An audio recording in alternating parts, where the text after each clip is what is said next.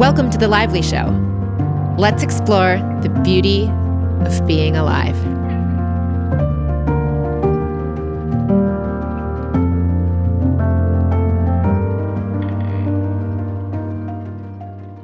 Hello, my friends, and welcome to today's show. I am so excited for this. I have really loved doing this podcast with you. I have gotten so many messages over on Instagram at Bella Lively World thanking me for it, and so many comments about last week's episode, which was module, I guess, air quotes, number 3. So if you haven't listened to module 3's episode last week, I highly recommend going to listen to it.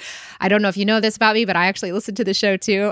Not only do I host, I also am a listener. And I have to say, as a listener, I listened to last week's episode, and I just have to say it's probably my favorite episode I've done in years. So I highly recommend, if you haven't listened, go check it out. So many people told me that they did the actual worksheet experimentation there, probably because they listened to my fun that I had doing it myself in my own friendly unknown. And then they were telling me they were having a blast doing it for themselves. I even actually used it in what I have lived in the last time since I last spoke to you and recorded. So let me quickly catch you up before I dive into this week's module and then the questions you guys have asked over on Bella Lively World. For those that are catching up to this, remember there is a group place for you all to meet, chat, and share with one another directly over on alivelyworld.com. That's ALIVELY world.com, a lively world. It's free to join. You can make a little profile. It's kind of like our own private social media, totally free though. There's no cost or any kind of weird stuff there. But go create an account if you want to. There's a chat group for the friendly unknown, so you can share your stories, or if you're listening to this later on after this is already no longer live and going out in real time, you can always go see what people shared if you want to. Or if anyone else is still lingering around, you can sit and talk with each other if you want to. Now, also just wanted to quickly kind of, as usual, just repeat and kind of highlight some of the other themes we've already spoken about in previous weeks. I have Darth Vader as our little, and a very cute Darth Vader from Hallmark, as our little mascot for this class. He's so cute and cuddly, and he's 4 inches tall, and he's certainly nothing to be scared of or fight with a lightsaber, if you will. And that's the idea that the unknown is, in my new girl maths version of Star Wars, we've got 3 characters throughout this class. The friendly unknown, we've got the Yoda, which is our inner voice. We've got Luke Skywalker, or Princess Leia if you prefer to be Princess Leia, or whoever you want to be. It could be an Ewok, I don't care. But pick a little character, and then that is your mind as the character that's living in 3D reality, communing and communicating with your inner voice, the Yoda within you, about the Darth Vader. And the Darth Vader can either be something that is scary, as the archetypical energies of the unknown are often seen to be scary, and Darth Vader, Darth Father. But what if we made it Darth Matter, Dark Matter? What if it's the unknown? What if it's the potentials that haven't come into this reality yet? Or as Abraham Hicks likes to say, what if it's just the vortex? What if we're all just metaphorically and symbolically fighting the vortex, which has everything that we actually want inside, all the unknown, unexperienced manifestations of what we want and what we don't want is experienced or is present in this unknown. But do we need to be afraid of it? Do we need to fight it? Do we need to go take a lightsaber to it? Or can we become friends with it, match a frequency of friendliness, optimism, hope, and joy, and then manifest in from this vortex cornucopia of everything? Can we match a frequency that's going to actually align to positive outcomes instead of quote unquote scary ones? That's the big idea with this, is that we can become friendly with the unknown.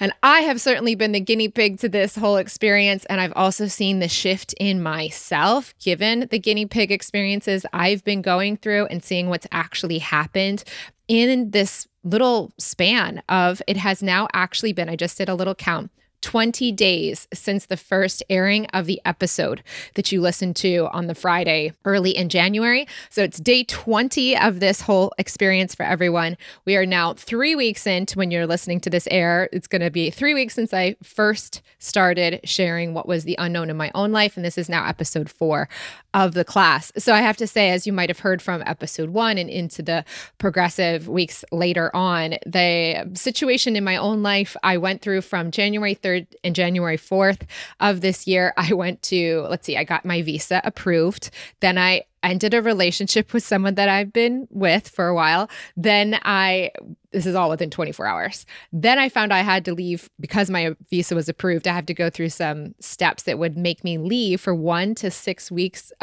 out of the country, but I didn't know exactly how long I'd be gone until I actually left.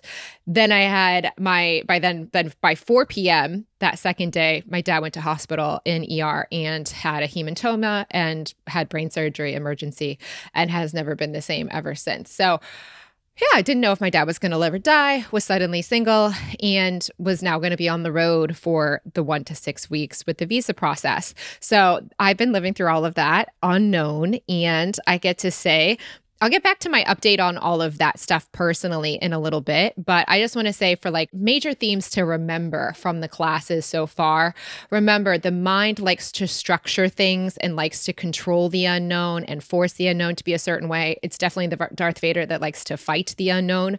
That is the mind and how it approaches things. This is very common in a lot of personal development that's not super advanced personal development. And it's a very mid-soul and the journey of lifetimes of a soul. So it's not actually the soul being in the middle. It's being a soul experiencing a middle range of human lifetimes will often want to control structure and often be the one that's fighting and fearing the unknown versus the old soul organic approach to things, which is actually more of an allowing and a more of a realization that actually this is all your experience, your energy, your manifestations. You're creating your own reality using your own vibration and your pure consciousness that you are to experience within this seemingly shared cornucopia of experiences, but ultimately still within your own VR goggles, so to speak. So it is still your own perceptual experience within what feels like a shared perception. So you know what's so funny about that is that little kids kind of know this. Remember when you're little? I remember being on like the basketball bus, like going to a basketball game, and we're all talking to each other, waxing philosophical as like seventh graders, going, how do we know that we all see blue the same way? And how do we know that we all see the color green in the same way? And that kind of thing, right? So even as a little kids, we're like, we know that we don't know if we actually experience this reality. We know that with animals, there's much more of a variance of their sensory experiences, so therefore their perception. Dogs can hear different pitches than we can. They can see less colors than we can. So we know that a dog, for example, or a wombat or a bird or a mosquito can definitely experience this reality differently. But also, even within a more shared perception of humanity, maybe there's also, as a creator, a lot of variance in our perceptual experience of this reality. And maybe it is more inwardly experienced than it is the outward. Maybe it's more the observer creating the reality and collapsing the wave function than it is like the observer's just looking at a big soup of other people's perceptions. Mass consciousness does add a little interesting flavor to all of that for sure. But that's for another time. Let's save that. Maybe we'll get into some interesting physics stuff later. But in the meantime, going into this, mind likes to structure, mid souls like to control, old souls are learning to do this in a more organic, flowing, allowing, surrendered way. Decision making starts to become a different experience. So a mind structure, let's just use myself as an example, recording this episode. My mind had, because I had it open part of my day yesterday in the afternoon, I didn't have anything planned. My mind thought the thought, I could record the podcast today. This would be a good day. It's the beginning of the week. I've got a lot of time on the calendar that's unscheduled. So odds are this could be, or my mind might have wanted to even should on me and say, I should do the episode today. I didn't do it on Monday, but I should do it on Tuesday. Have you ever had that for yourselves? Maybe it's doing the laundry or doing some work or reports or you name it, whatever's going on in your life. Do you should on yourself for certain things that should be done at certain times of day? I have to say that yesterday, my mind had a little bit of that shoulding on me because I didn't do it Monday and I was excited to get it out for you. But also I have the old soul organic approach. I don't move until my intuition wants to move. So the cheetah doesn't move just because the mind thinks you might want to eat soon. I don't go running around trying to chase my next meal. I wait until my intuition guides me. So even though the mind had a little bit of that activity, shoulding, like, should I do it today? Or maybe I will do it today. As the day actually unfolded, I had a great catch up with my friend Eileen, who I hadn't spoken to in quite a while, actually. Been a few weeks since I gotten up with her. It was a really fun chat. I felt really good afterwards. And I was like, well, that ended up being that openness of the day. I didn't end up doing the episode, but right now I have to tell you, the flow I have inside of my veins and energy pumping for you is so high that this, I could tell, is by far the highest aligned moment that I could be doing this episode for you. So even though my mind shoulded on me to do it yesterday, I waited for the organic unfolding to actually feel aligned. And yesterday didn't feel aligning, but what did feel organically aligning yesterday was talking to Eileen instead. So that is that kind of shift where you start to actually act from, make decisions from this inward place of movement forward and compulsion forward, rather than mental looking at a calendar and deciding that you should do certain things at certain times because of mental reasons and electrical activity and impulses going on in the brain. Okay, so that is something we've covered already. Then we're going to talk about obviously releasing these emotions. We know. Please remember that. And I'll use Ella again as our great poster example of this, but this is such a great archetypical thing for anybody that's coming to this Friendly Unknown class. If you are feeling that you do not like the unknown, there are beanbags around the feelings that you're feeling and ultimately the outcomes you're fearing. And releasing those emotions about those feared outcomes is the number one thing that is going to help you get clear inside of yourself and not dread the future as much. So releasing those emotions, it's like, I like to use this new analogy. I've been using it a lot in the last year teaching. It's just become like my go-to analogy. So I probably will end up being known for this in the future, like dirty shoes. So if your shoes were white before they walked in the muddy field, you have white shoes ultimately, even though they might look dirty on the outside. There might be a lot of brown, so much brown that you might not even think they're white anymore in some certain cases, but ultimately underneath the dirt, they are white underneath. So when it comes to releasing these emotions, if you're not feeling clear, which is at least neutral or open to the unknown, there is dirt on your shoes. And you talking about it and intellectualizing the dirt on your shoes, going to therapy to talk about the dirt on your shoes is not the same as washing the dirt off of your shoes. Please remember that you can actually release those emotions so that you can get to neutral, get to clarity.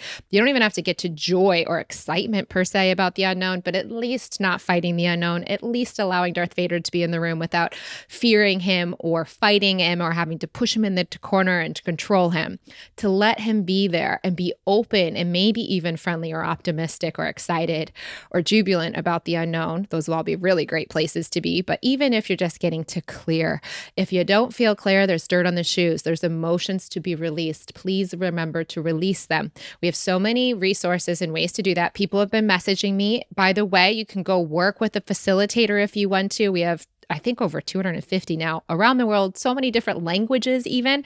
So if you don't speak English as your primary language, you can go find someone speaking in Portuguese or French or German to go work with for your inner voice sessions. But you can actually create a custom,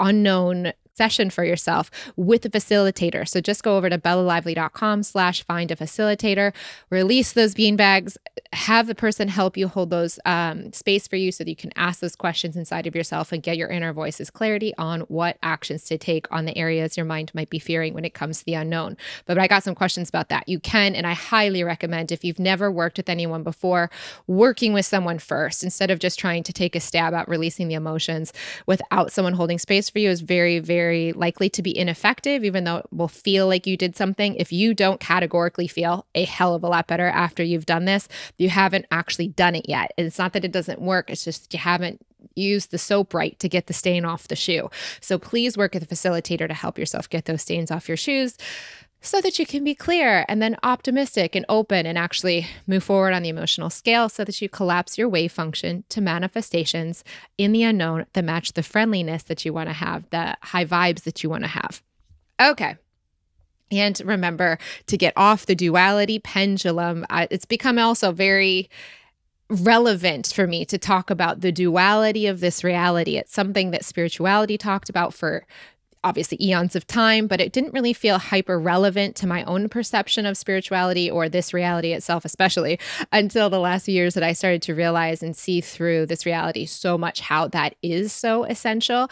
And when it comes to the unknown, the duality pendulum, the swinging back and forth between A on one side and B on the other, hot on one side, cold on the other, or Republican on one side, Democrat on the other, or any of these dualities of this reality, when it comes to the unknown, there is usually this mind tendency overall to find one of the outcomes about the unknown that's good. And the mind decides the good thing is A, and then the bad thing, which is the opposite usually of A, is B. And so it swings between, am I going to find the love of my life, or am I going to be single forever? Am I going to stay at this job, or should I leave? Or am I going to, I'm sick of being here, but I'm afraid I'm going to be poor forever on the other side. You see those swingings between these two extremes. That's very, very commonly why so many people hate the unknown, is because they're swinging between option A and option B, and they hate both. Or no, they only accept one and then they hate the other one and they're terrified. So they swing like Tarzan, but trying only to stay on one side of like the vine of Tarzan swinging off of a tree onto one side. But you know that the reality of this reality is it's going to swing, like gravity is going to move between both sides of a pendulum. If you're actually Tarzan swinging on a vine, you're never going to be able to stay cocked over to one side. Gravity is going to pull you back to the other side. And so the best thing you should do is get to neutral, where you're just hanging in the middle going, I don't know what's going to happen. I'm just not going to keep swinging, because that is insane. One of the easiest ways to do that, especially after you've beanbagged and gotten rid of the emotions that have really clogged your vibrational pipe, so to speak, is then to do the thing that I did last week with you guys, and you guys all loved and are starting to do yourselves, which is write down 20 different. You could do 10 if you want. It doesn't even have to take 20, but by 20, you're getting really high vibe usually. But come up with 20 or 10 or 20 different potentials, not just A and not just B, but 10 to 20 other things that if the thing that you want to happen doesn't happen, write 10 to 20 things down that could be even better, or at least as good as if the thing that you want to happen happens. And you get to be as fantastical, you get to be as fun and playful as you want. As you listen in that episode, you're going to hear me talk about if the visa didn't work out and I had to leave my flat, Oprah and Eckhart and Henry Cavill all made appearances in my my potential. So I really thought to some people in this reality I've never gotten to interact with, and I pulled those into potentials. And it just really opened up my whole energy. And I actually did that in this week as well, which I'm going to share soon. But yeah, do that experiment. And if it doesn't sound fun, guarantee, go listen to me talk about it in the second half of last week's episode. I have a feeling even if you just listen to mine, you'll feel better. Someone said, even though my life hasn't changed at all, just listening to you do that in last week's episode made me feel better about my own life as well. So highly recommend. But now let's get into week 4. Let me give you the personal update, since I'm now definitely a archetypical guinea pig of so many unknowns. So last I shared, so many things fell into place the minute that I got to Portugal.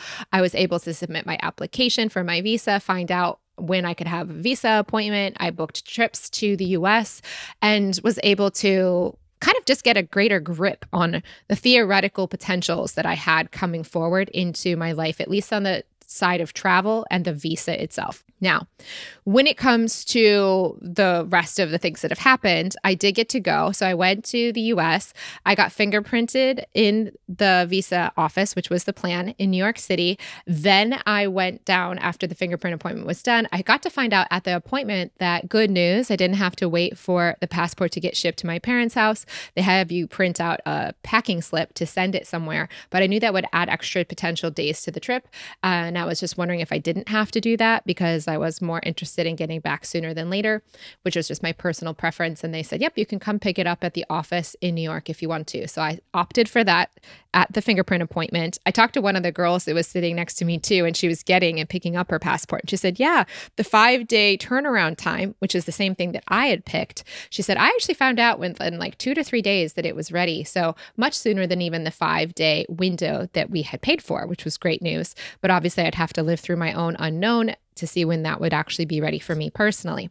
So after I got the fingerprints done, then I went to Florida to see my parents. As you guys heard from the earlier episodes, my dad went into a hematoma. He had a big brain bleed in his head. They took off half of his skull. He was in supercritical ICU condition for quite a while and then was moved to a regular hospital bed. I was hearing intermittent updates and very specific information because my mom is a very on the ground, it is what it is, like physical world. It's actually a hugely ironic that I am so in the non-physical and she doesn't have yet access to that side of or bigger picture thing. She's just a really literal person. So she was telling me, the magnesium levels are good today and stuff, but that wasn't really like prognoses, outlooks, greater awareness of things. So once I actually got there, I got to assess for myself and speak to the doctor myself and ask the questions that I wanted to know and understand about his condition that she just didn't have the capacity or like focus on. So I was able to actually be there. It is amazing because when I first told you guys that this all was happening, which is days after he went into that original surgery, and they didn't know if he would really live or die, I was like beside myself in my mind because I was like, oh my gosh, I don't even know what's happening. I don't even know whether he's going to live or die. And had I not had the visa information or the time away to be 1 to 6 weeks, and had I not had the FEIE, foreign earned income exemption thing, if I didn't have those pieces of my life being what they were, I would have probably flown to Florida immediately at that original time. And I was so stressed out in the unknown because I was so annoyed that it definitely didn't feel like the right thing to do in that situation. No one told me to come. My mom wasn't saying this is the time to come. I just felt like maybe it should be. And if I didn't have these other considerations in mind, I probably would have come regardless of whether she thought I should come or not. But because of these other considerations, it didn't feel aligned to going. And so I just had to live in the friendly unknown, but I wasn't very friendly with it at first. I was quite scared about and unclear, I guess, about what was going to happen. All of this to say that by the time the trip actually happened, by the time the visa fingerprint appointment actually happened, by the time I actually got it done, by the time I actually flew to Florida, all of this had been, I think, about 3 weeks maybe since maybe 2 weeks, 2.5 weeks since he originally went to the hospital. So quite a bit of time had passed. My brother, I have 2 other brothers. One of the brothers went, I think, a week later and sat with my mom and spent some time with my dad in the hospital.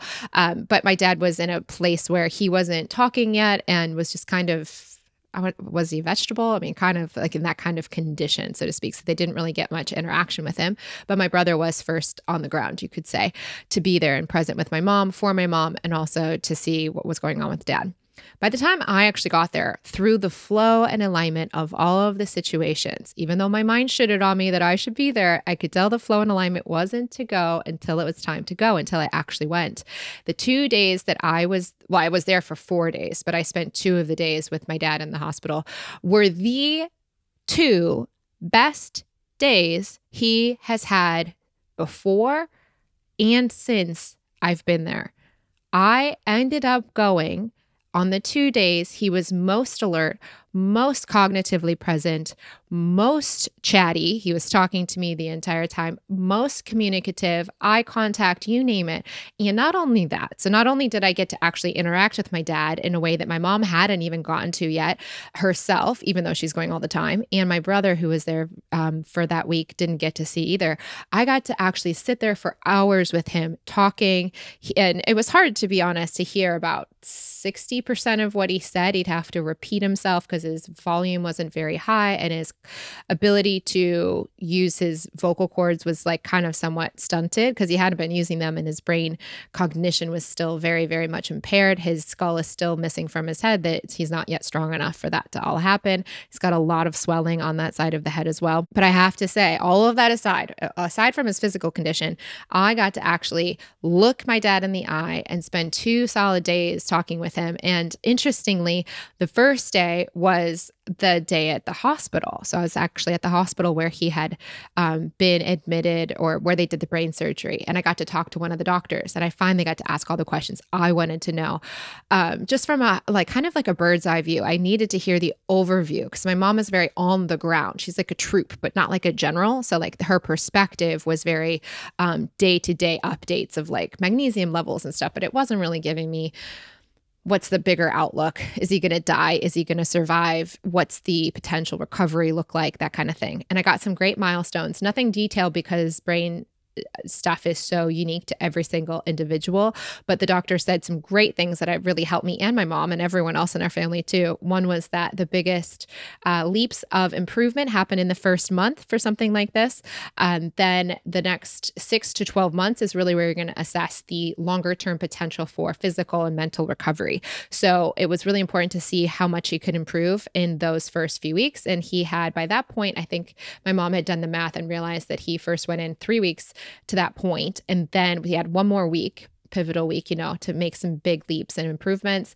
And then obviously to see where he'd end up going into the next 6 to 12 months. So the other thing that was very important I could realize from the doctor was that rehab was essential. So yes, they were keeping him alive in the hospital and making sure his vitals were strong, but they were not doing anything to help him actually improve, actually have speech, occupational therapy, physiotherapy, all that kind of stuff. This was just a place for him to stay alive, but not a place for him to thrive functionally. So then it became imperative that not only did he get out of that hospital, that he gets to a good rehab. And my mom had already done the research on that and found a place that's brand new, opened 1 month before all of this happened for my dad, right next door to her house. Or their house. So she's super excited because she didn't love the drive into the inner city to get to like lots of big on ramps. I could see like she's not she doesn't love driving. I haven't driven in 8 years, but she drives all the time. It doesn't like to drive on those big kind of freeways and so forth. And I could see it was quite a stressful trip for her to get into the hospital area every week. But as Flo had it, the second day that I was there, they approved and transferred him to the rehab center. My mom was thrilled. She was so excited.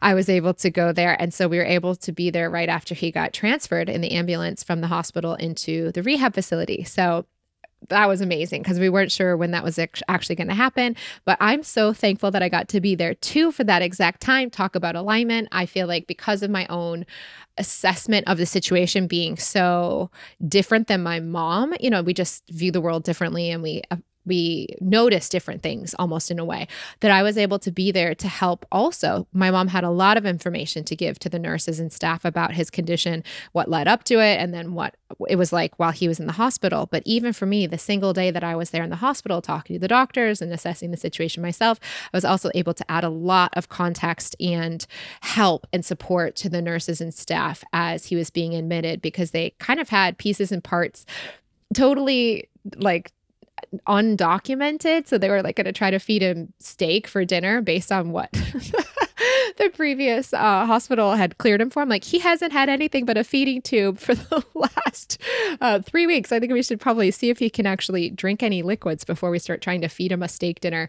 So the good news is actually on that, he has since eaten solids. But that initial day, I was so glad to be there to say, I think he looks dehydrated and he needs the IV and he needs the liquids through the feeding tube that he's been used to, just to get him settled before they could assess whether he could actually swallow instead of just assuming based on these vague orders from the other hospital he was cleared for thick liquids and foods. So anyway, super happy that I was able to be there, and also that he was so clear that I really felt like I engaged with him, had that eye contact, was able to give my mom some tips and support in terms of how she might be able to help him stay cognitively there. Like I learned how important it was to look him in the eyes and just to share all this stuff with my mom, give her some tips and support. And then he even thanked me and gave me a hug.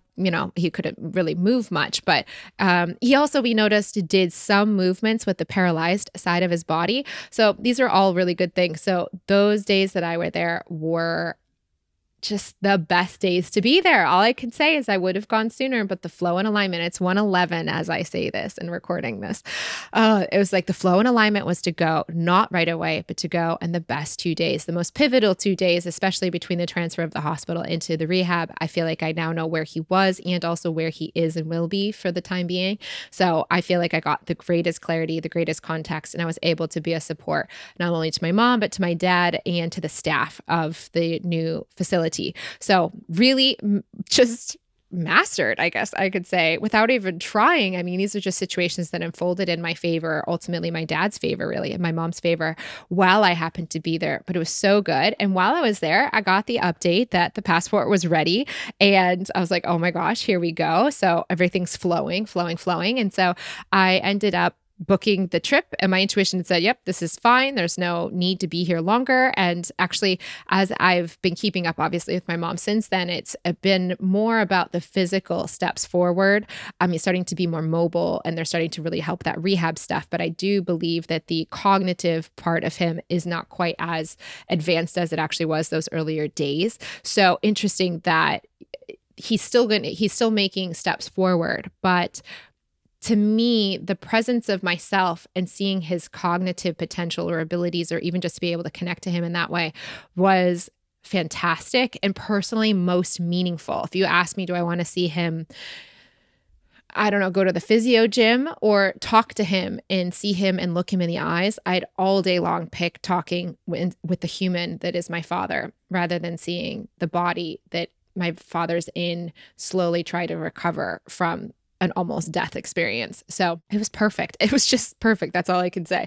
And intuition blessed the whole thing. I was like, okay, time to go on. So I went back to New York, but then found out, it's so funny as I go through this visa stuff, I think I got the lay of the land, and then I get one step forward and I find out, oh no, there's this, and this to deal with now. And then get to the next step, oh no, there's this, and this to deal with. So I was so excited to get the passport, but then my lawyer says, oh, by the way, it's just because you got the passport letter doesn't mean you have the approval yet. And I was like, what do you mean? I thought I was already approved. I thought this is already set in stone. I thought, we're just going through the motions now. He goes, well, they, for some reason, send out the approval letters after the passport is ready letter. So I got the passport's ready to be picked up letter, but he goes, that's different than the decision approval letter. And I was like, well, why did they send them off at different times? Why did they send them 2 days later? And he goes, well, it just is what it is. So as I was flying to New York to pick up the passport, I figured, well, I could wait for them to tell me in the letter, or I can look at my passport itself and I'll find out whether I'm approved or not. And also I was curious what the date of the visa would be beginning, because when my lawyer and I in Portugal submitted the application, we had to put the date of entry for the visa to begin. Okay, date of entry for the visa. Well, we didn't even know when we'd be able to book the appointment that I did in New York or any of the timeframes. So we just arbitrarily picked February 10th out of the hat, because we're just like, well, it seems like far enough away that we'd have time to get all the rest of it potentially done, even if it took a slower amount of time or longer time to get done. That still seems reasonable. If we picked a really fast date, we might maybe blast through it in this unfolding, and then maybe that would somehow be complicating it. So we just put February 10th. But all of this got done so quickly. I was in the 20s of January when this was all wrapping up. So as I flew to New York, I was like, what am I going to find in my passport? What's the date going to be? And is it going to be an approval or not? Blah, blah, blah. So I get to the office, I go in, I get my passport, I look at it, and it says February 10th. And I guess not a huge surprise there. That's what we had put on the application. So I guess we could expect it, and it was approved, which is great. So then the next question, and this actually I knew was a question mark as I flew to New York. And this is where I got to use my 20 different outcomes experiment from last week's episode on the situation I was in. So what would I do if I had to wait until February 10th in order to enter the country? I didn't know if it said February 10th, would I be able to enter the country or not? That was still a question mark. If it said the 10th, would I have to wait? And this is like, I guess something like January 20th when I was thinking of this.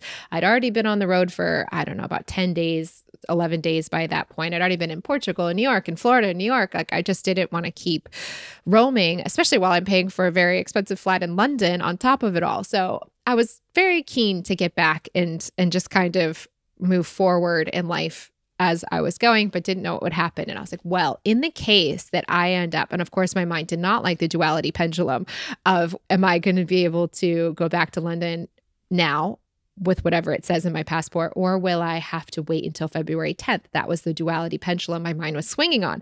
It's like, I got to get off the pendulum. So I started to think in the airplane as I flew to New York, before I looked in the passport and knew what the outcome would be. I started to think of potentials that could be as good as not going back to London. But of course, I really wanted to go back to London. But I was like, what else could happen that would make me happy that I didn't go right away back to London?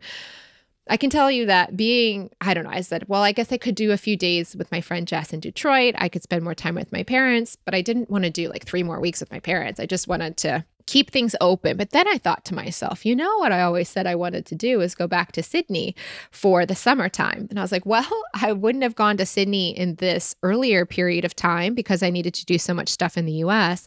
But if I know that I'm all set to go back, what I could do is just like go to Sydney for a few weeks and then come back after that. Maybe I could even, who knows, teach a class from Sydney. I love teaching classes from Sydney online when I get to work in their daytime, which is US evening time. So maybe that would be the flow. So I started to think in that direction. But then I was like, well, if I did that, then it's really expensive to live where I like to live in Sydney, and I'm already paying for London. So what would I do? Where would I stay? And then I thought, well, my friend Tony's going back to Sydney, so maybe I could stay in his guest room.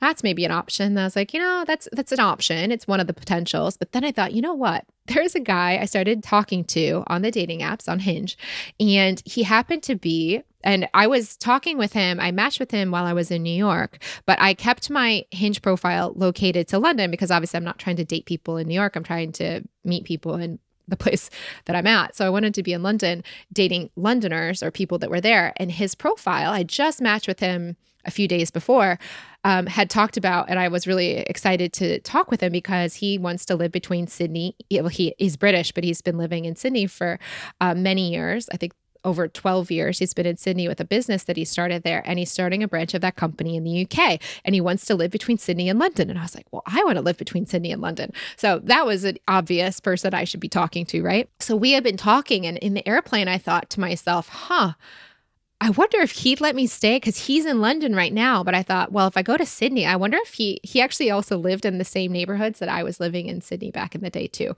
So I was like, well, I wonder if he'd even let me. Maybe there's a potential that he'd let me stay at his place when I'm there. And hey, he could stay at my place while I'm not in London. Like we could just swap houses. And I was like, well, that's an option. So I kind of got excited at that. Like, well, when I got to New York, I thought, I don't know if I'm going to be flying back to London or if I'm going to be flying to Sydney. But either way, I then had some potentials that I was excited about that weren't one-sided. It was like both sides of the pendulum or ways it would go could be exciting. They'd just be different versions of exciting. And I still had the preference overall of London, but I was like, you know what? That's an option. And I had told this person on the dating app, because we were talking regularly, about my conundrum and that I might end up going back to Sydney, ironically, before he does, because I might not be able to enter London or the UK right away. And as I had sent that message to him right before I took the flight, when I was on the flight, I got that random kooky idea that maybe he'd let me stay at his house and we could swap houses.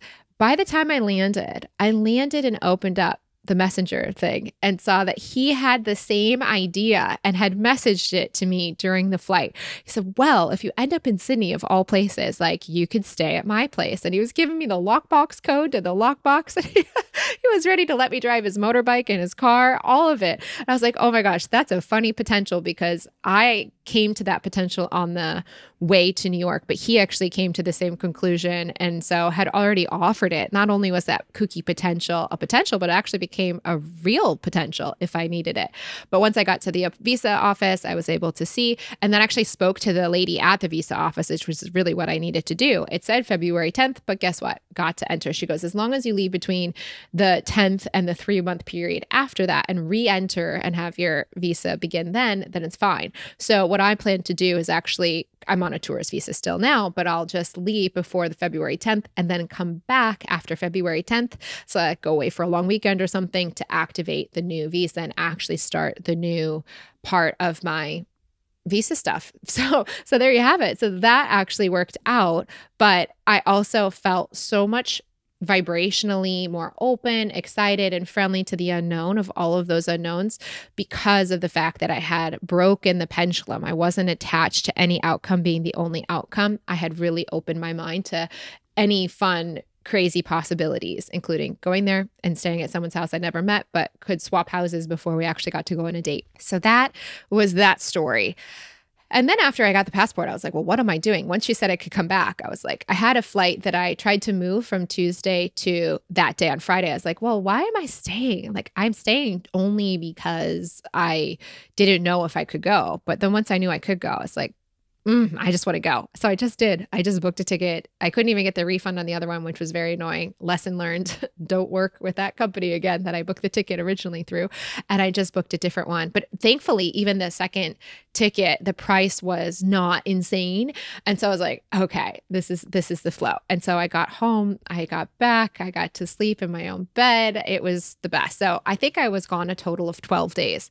So all of that stress and all of those unknowns and all the 1 to 6 week stuff and blah, blah, blah, all of that stuff ended up being super aligned. My dad's situation, I got to be there in the 2 most critical days of his journey, the 2 highest cognitive days of his journey. And I got to be there to support my mom, the staff, my dad, everybody. I was just like, wow, how incredible is all of this? And I didn't mentally ultimately control any of it. In fact, a lot of times my mind was, annoyed at certain things being slow or delayed or what have you, but ultimately everything flowed into place. So there you have it. That is what I observed. Now, one of the things that I thought, looking back on this, how did I do so well with this? And how could I have done this less well? And I think that there could have been a version of me. It's not the version at all that you're hearing from, but I think if there was a less wise and less aware version of me, maybe a younger version of me, that would have seen the condition my dad was in physically and mentally, but especially physically, I could have looked at that and assigned it as wrong or as bad. And instead, I actually felt like I was living an Eckhart Tolle moment, about being with what is and not making it wrong. I truly, when I went into that hospital room, had no idea. I'd heard from my mom and my brother what to expect in terms of what he looked like, but I hadn't seen any photos and I hadn't actually seen him since he looked like he usually, always looked. He was obviously a shell of the person that he was in October when I last spent time with him. He looked nothing like himself in any way whatsoever. He went from a 66-year-old man to looking like a 96-year-old man. And he doesn't know yet, I don't believe yet still, what he looks like and how much his body has regressed and what the condition of his hematoma has led to the swelling in the brain and the lack of the skull and all of these things. So many elements. And I'm trying to obviously walk a very fine line of privacy for my family and at the same time share with you. So I don't want to go too deep into anything that's too graphic or too personal, but may I say that if I was younger or less wise, I could have looked at that and had a very adverse reaction or a very emotional reaction to this is wrong, this is not my dad, this is not what he should look like. All these emotions could have come up. And I have to say, I had talked to my inner voice. I talked to him through my inner voice for weeks beforehand. So I was so clear and I was so able to show up with what is and not assign it wrong. It was fascinating to observe. And now even still to go, okay, I don't know if my dad's other side of his body is ever going to be mobile or not. I don't know if he'll ever actually be as mentally astute as he even was for those 2 days ever again in his life. I don't know. I do think he's going to live for some period past the next 6 to 12 months. That seems, unless something dramatic happens like pneumonia or something else. They also think that they found out at the rehab that they think he might have had a stroke while he was also at the hospital, but the hospital hadn't even figured that out. So anyways, he's got a whole bunch of things to go through, but instead of me assigning this as wrong, I just see it as what is. And I am living that phrase that Eckhart Tolle would, speak about. And it reminds me so much that the reason I'm not suffering is because I'm not seeing what is in my dad's life as unacceptable. I'm not making it something that has to change. I'm allowing it to be the path that my mom and my dad are walking down, and I'm there to support, but it's not there for me to control. Yes, I was there and able to support a lot of things that happened in those days. And I think that there was a lot of the benefit from that. But I can also tell from my intuition that it's not my job to go be there full time in this stage of my journey either. It's literally, if it was, then I wouldn't have gotten the visa. And then I could have said, oh, this is why I never got the visa because I was supposed to go be with my parents. No, I got the visa at the exact same time that my dad got this all happening to him. It was not for me to take it on full time in any capacity. Of course, I'm here as a daughter and support in all these other ways, and will ultimately be able to go back and visit, etc. But it's not at this point or stage in my life to be there fully. So what I thought about was with Eckhart, there's a quote that is just so good and it came back to mind. So I Googled it to quote it to you guys in case you're going through an unknown that your mind might be deeming as unacceptable. Eckhart says, if you find your here and now intolerable and it makes you unhappy, you have three options. Remove yourself from the situation, change it, or accept it totally. If you take responsibility for your life, you must choose one of those three options and you must choose now. Then accept the consequences. No excuses. So simple. I had three options. I could either remove myself from the situation, change it, or accept it totally. And I can tell from my intuition, it's not about removing myself from the situation in the sense that I would detach from my family and never be there or present or be checking in or anything like that. That's not what my intuition wanted me to do. It wasn't for me to change it in the sense that it wanted me to, I don't know, fight the doctors or get mad at the situation as it was unfolding or anything like. It wasn't about changing. I was able to help support though in those 2 days with the information I received and gathered from the hospital transition into the rehab. I was able to do some, you could say, kind of changes and help support, like don't put him into solid foods. Please keep him on a feeding tube until you have actually assessed that he can swallow liquids. And they did that obviously and got him safely into eating food. And I was also ultimately with him in my presence, I was able to accept him totally. I accepted the entire experience without any fault on any person. And of course, again, keeping privacy and respect for the family in mind. I will say my inner voice has said there's a lot of choices that were made in this unfolding leading up to all of this. And so it's not up to me to make those choices wrong or right, but ultimately they're sovereign beings, and everyone, the staff, the rehab, my dad, my mom, everybody involved is totally sovereign. And it's up for me to accept the choices they've made rather than to fight choices that sovereign beings have created. I can support these sovereign beings and their actions and their choices as best as I can, but ultimately to what aligns from my inner voice's perspective of what that would be. So there we have it. I just thought I would share that because reflecting on that, that's something if I had to grade, not to grade, nothing's a grade. This is not a class or school or anything, but I do feel like that made my experience of this unfolding and complete 180 shift in my parents' life and especially my dad's life, of course. Okay. Like, I'm okay if he continues to live and I'm okay if he ends up choosing to leave. And I feel like I've even already from day one when he went to the ER, I already had that communication with him on the inside. He even said, I forgot about this. He said, some of the things he said were very his personality as he usually was. Some of the things he said felt a little bit like he was dreaming in another reality and kind of speaking about what he was seeing in the other realities. Some of it didn't really make sense at all, or I couldn't understand. But then some of it was quite profound, more than he normally ever was in his normal life. And one of the things he tried to tell me, I think through broken words, was heart to heart distance doesn't matter. And he goes, and I don't know. And it just makes me want to cry when I think about it. Because I think he tried to say heart to heart distance doesn't matter. Because I've been away for so many years. But I think he was trying to communicate that he understands that distance is not what we're connected to. And it's because I've been talking to him on the inside. I don't even know if part of him is actually potentially aware. Obviously the soul part of him is, but even the soul part of him that connects into the human might have some sense of connection to knowing that I have been connecting and talking to him on the inside, where he's fully capacitated, where his intuition's in full enlightenment and alignment this whole time. Like, I haven't had to look at his body as who he is. I've been connecting to the truth of who he is, the fullness of who he is. It's even wiser than the mind of the human I've ever interacted as what I call dad this whole time. And it even seems like that's something that even in that at least moment, I don't know if, I saw him today, if he'd have any connection or cognition to that, or even remember ever saying it. But it was a really special moment to be able to witness. Okay, so now I have questions for you guys that you have sent me, and I want to run through them and see if I can help support. So here are some questions you have for week 4. It's Misty said, I find myself using my inner voice as a fortune teller because I'm not okay in the unknown. What type of question should I ask to better sit in the now versus trying to still control the outcome? That is such a great observation, Misty, trying to be the fortune teller. It is something I think a lot of people go through in their journey with their inner voice. And it's just great that you've been at that stage now to notice that your mind's doing that. Open-ended questions are great as far as asking. So your fortune teller mind might want to say yes and no's. Is this the guy that I'm going to marry or not?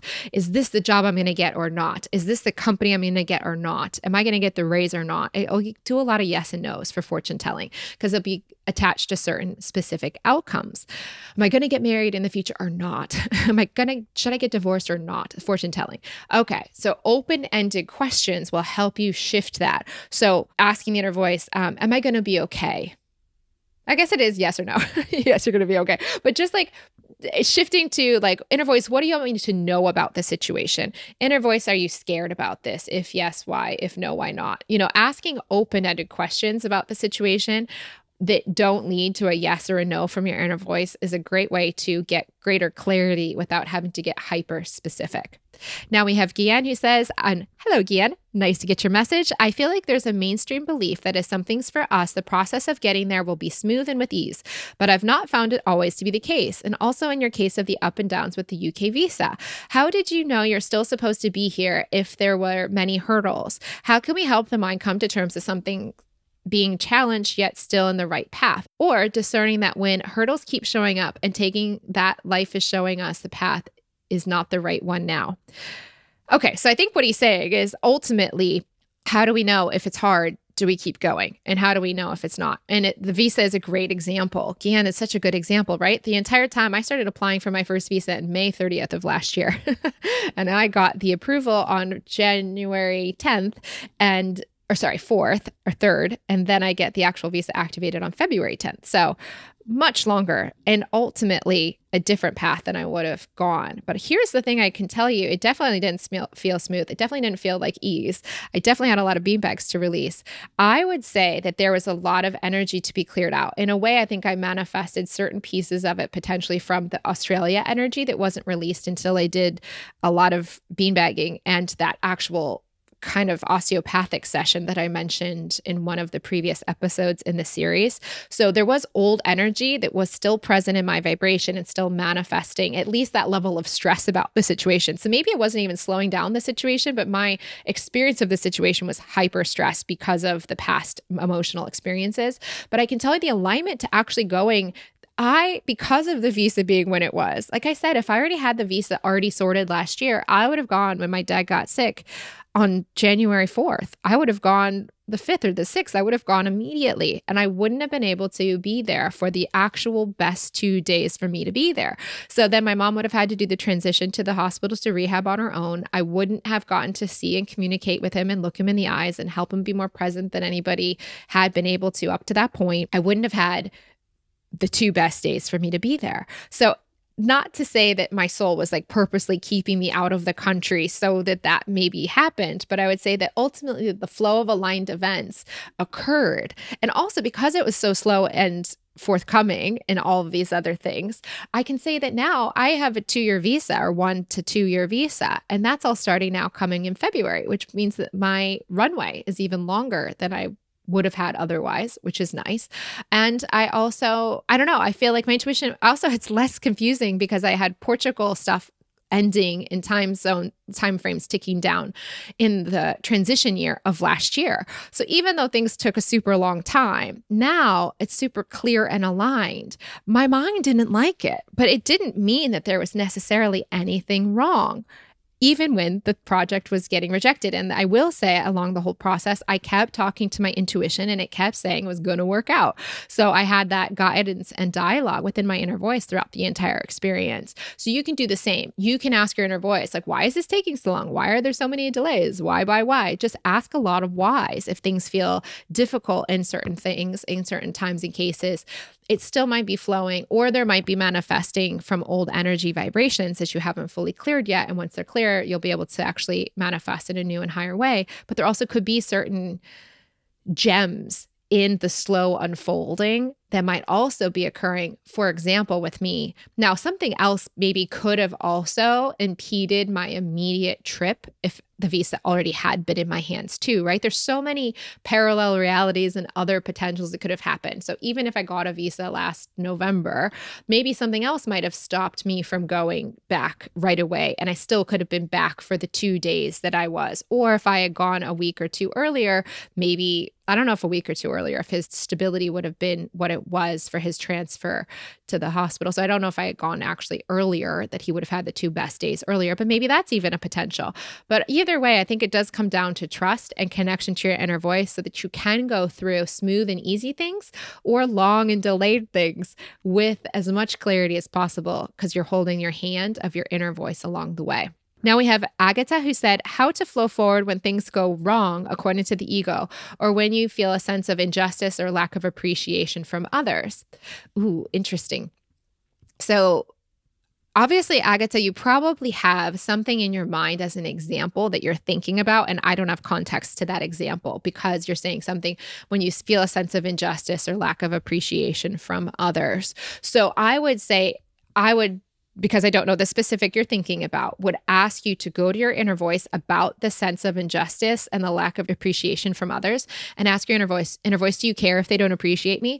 Inner voice, do you find this unjust? Inner voice, what do you see about this situation? So ask 17 questions to your inner voice about the sense of injustice and the lack of appreciation from the other people, and find out 100% clarity of what your inner voice's view on those 2 elements of the situation you're considering might be, because your inner voice will view it completely differently than your mind. I remember once I looked at I was on Instagram and someone shared a very graphic scene from a very graphic war scenario happening, or it actually wasn't like the scene was war, but it was in a wartime situation, and it was hyper graphic. I was completely caught off guard because the person was a fashion blogger and she posted this thing or reposted it, and I was just like, whoa, just not expecting it. I was at a cafe and it just really hit me. And it took me about 40 minutes to go through with my inner voice one-on-one by myself later that night to process the emotional reaction I had to what I witnessed in the video. So it's just kind of like a lot of people don't end up maybe considering like watching news or something, but even in this situation, even though I wasn't seeking it, it found me, and the reaction was so strong in me that of course I needed to go find the clarity from my inner voice, because I knew as I watched that and had this huge visceral mental emotional reaction, I knew that my inner voice wasn't looking at that from at all the same place that my mind was. So 40 minutes later, 30 to 40 within myself that night, there's so many things my inner voice had to show me. It said, why do you think you had the reaction? It's because it's happened to your own experiences in a past life. So the reason I was so viscerally reactive was because, according to my inner voice, my own soul's experienced situations that looked like what I witnessed. Even though my lifetime has had nothing like that, the reaction was so strong because it resonated to an different scene of a past life for my soul. So that was interesting. Then I still beanbagged all the emotions that came up for that in my own system. And then after I got all of that dirt off of my own shoes, the emotion that had accumulated, not just from seeing this video, but because this video was an empathetic reaction to a piece of my soul from a past life. That's what was happening. I didn't have compassion for the scene and the victim that I saw in it. I was having empathy from another lifetime that my soul had experienced, according to my inner voice. So once I emotionally released all of the emotions and understood why the intensity of the emotion was so strong, was because I'd also, not I as Bella or Jess, but the soul of me had also experienced that, and that other lifetime maybe didn't even have clarity or freedom from that emotion yet, obviously. Once I was able to help and integrate all of that, then it showed me that no one was a victim. And I was like, oh, that was like, you have to be ninja level. You're not just the beginner level stormtrooper. You're just a Jedi at the point where you're able to then not only hear this inner voice, but actually understand and perceive from that no one's a victim. And it was fascinating because the scene I saw, there's an obvious victim and an obvious victimizer in the scene. But the victim that I witnessed and I had the resonance and the reaction to so empathetically was not as victim-y energy in the scene. What was happening in the scene, that energy of that human was not actually a victim, which was fascinating because I reacted to a victim energy because my soul had an experience that felt like a victim in that kind of scenario. But actually, when I reflected back to the actual 5 seconds that I actually witnessed, the energy of that other human that was in 2024 was not actually acting in that scene of the 5 seconds I witnessed at all like a victim. And I was just shocked. I was like, wow. And also, then I had to get really ninja, very past lifey in this lifey kind of thing, that no one dies in any experience, no matter how terrible in a past life or this life, is not permanent and not all pervasive, and no soul is ever permanently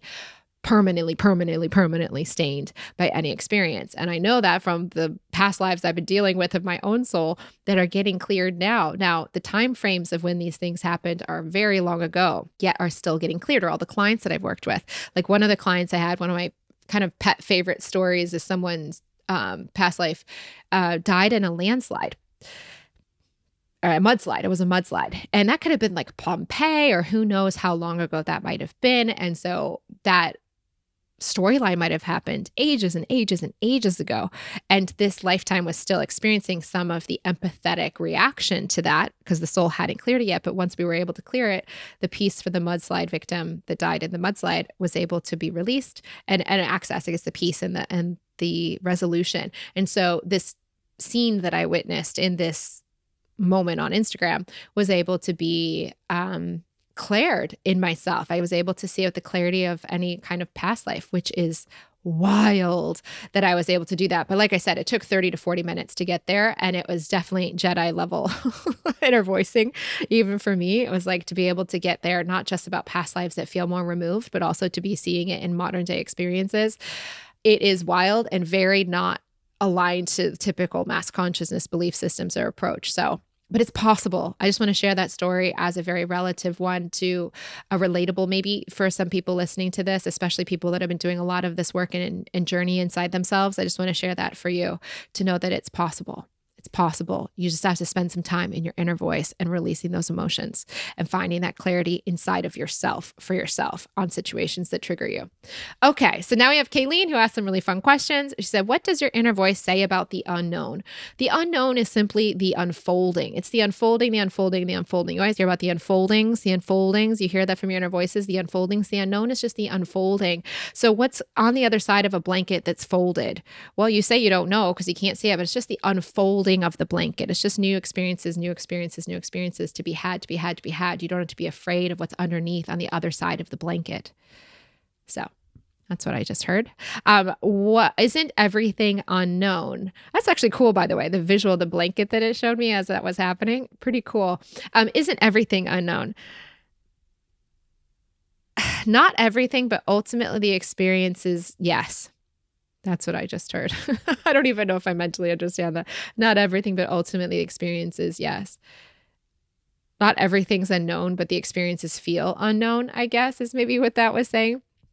Okay, and then do you feel like becoming friendly with the unknown actually helps us manifest in better, quicker alignment because we're at a vibration of allowing instead of fear?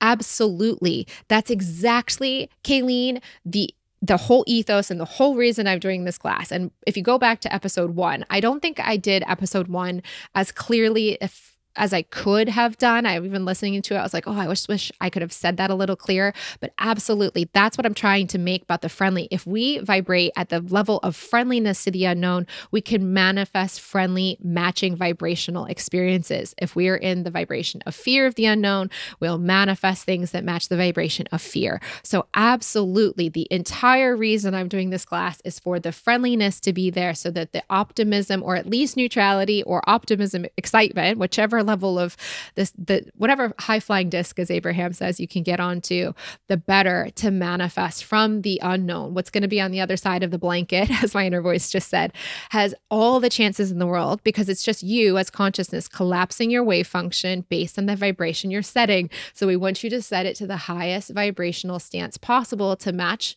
quarks and gluons and atoms and waveforms in this reality that match those higher vibrations. So the manifestations that follow match the vibration you're emitting. But if you're emitting the dirt on your shoes and the fear and the, duality, pendulum, and all that other stuff, you're going to be matching things that feel to the same frequency. Even if the thing that you didn't want didn't happen, something else might happen. It's still less of a vibrational, joyful experience than it could have been if you were more in a friendly state to the unknown, a more accepting, aligning, allowing to the unknown to be higher than what you could have even imagined before.